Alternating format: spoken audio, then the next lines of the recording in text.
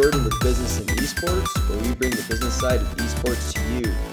EOB Sports Academy is now partnering with Riot. For those of you who are not familiar with EOB, they are essentially a business school in the industry of esports. So think of a boot camp for learning about the business in esports, whether it be managing a team, how to interact with sponsors, things along those lines. That is what EOB does.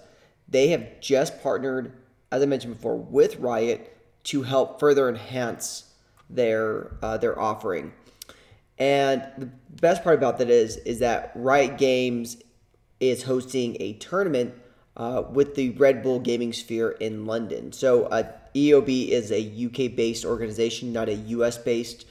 And here's the best part about it is that this is going to set the track for publishers to partner with third-party educational platforms to push the industry forward.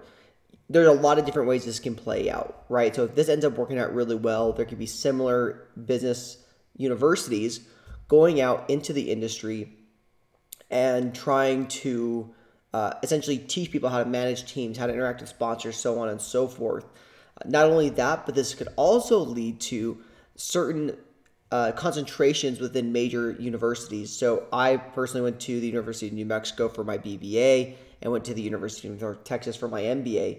And whenever you get that, you receive a degree, either an MBA as an example, and you focus on a concentration. So for my BBA, my concentration was marketing management, while my MBA concentration was strategic management. And they do have traditional sports management as well within certain schools.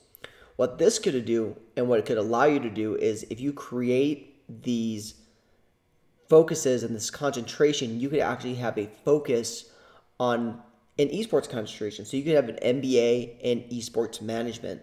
Now, there's a lot of different various pieces to this. As I mentioned before, you could be focusing on managing a team, focusing on sponsors, focusing on how to increase revenue, how to manage data. There's a lot of different pieces to it, or even PR.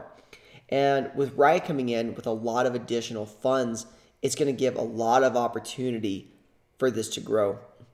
So esports education in the UK has actually been around for quite a few years.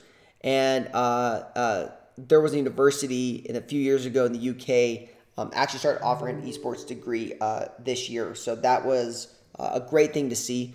And Riot Games, is obviously a big leader within the esports community. And I think we're continuing to see other publishers as well as other sponsors come in and say, hey, we're going to go ahead and we're going to provide you funds, we're going to provide you relationships, or we're going to provide you knowledge.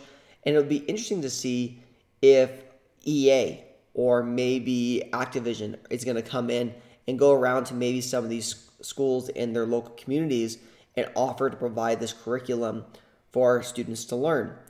This also sets a really great precedent for the industry, saying this is a real industry. This is something, it's going to reach over $1 billion next year, and it's something that you need to take seriously.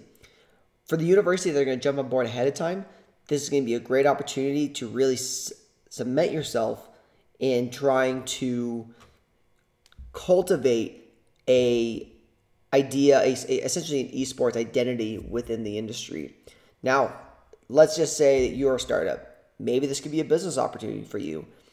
It's such a young industry. Maybe you could start a university, charge $1,000 a semester per student, host it all online, and go out and connect with other people. You can connect with someone who is a publisher, someone who is a team manager, major players, Twitch streamers.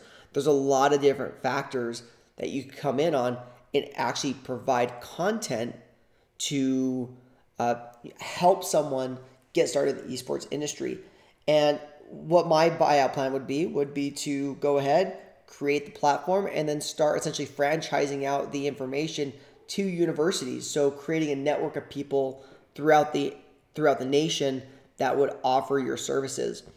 But once again, this is a really interesting twist on education, and it's showing the maturity of the industry and how quickly it's starting to mature. I think we're going to see over the next few years this to become more popular. And as ESPN and other networks start to grow with this and start to invest more in it, you're going to continue to see additional net new growth in different areas such as education, as well as alternative ways to play esports, whether it be from a non-competitive sense or a charity sense. And I think it's going to be a really great way forward. Well, this is the end of this episode. Please be sure to subscribe wherever you get your podcast from. This is Jordan, signing off.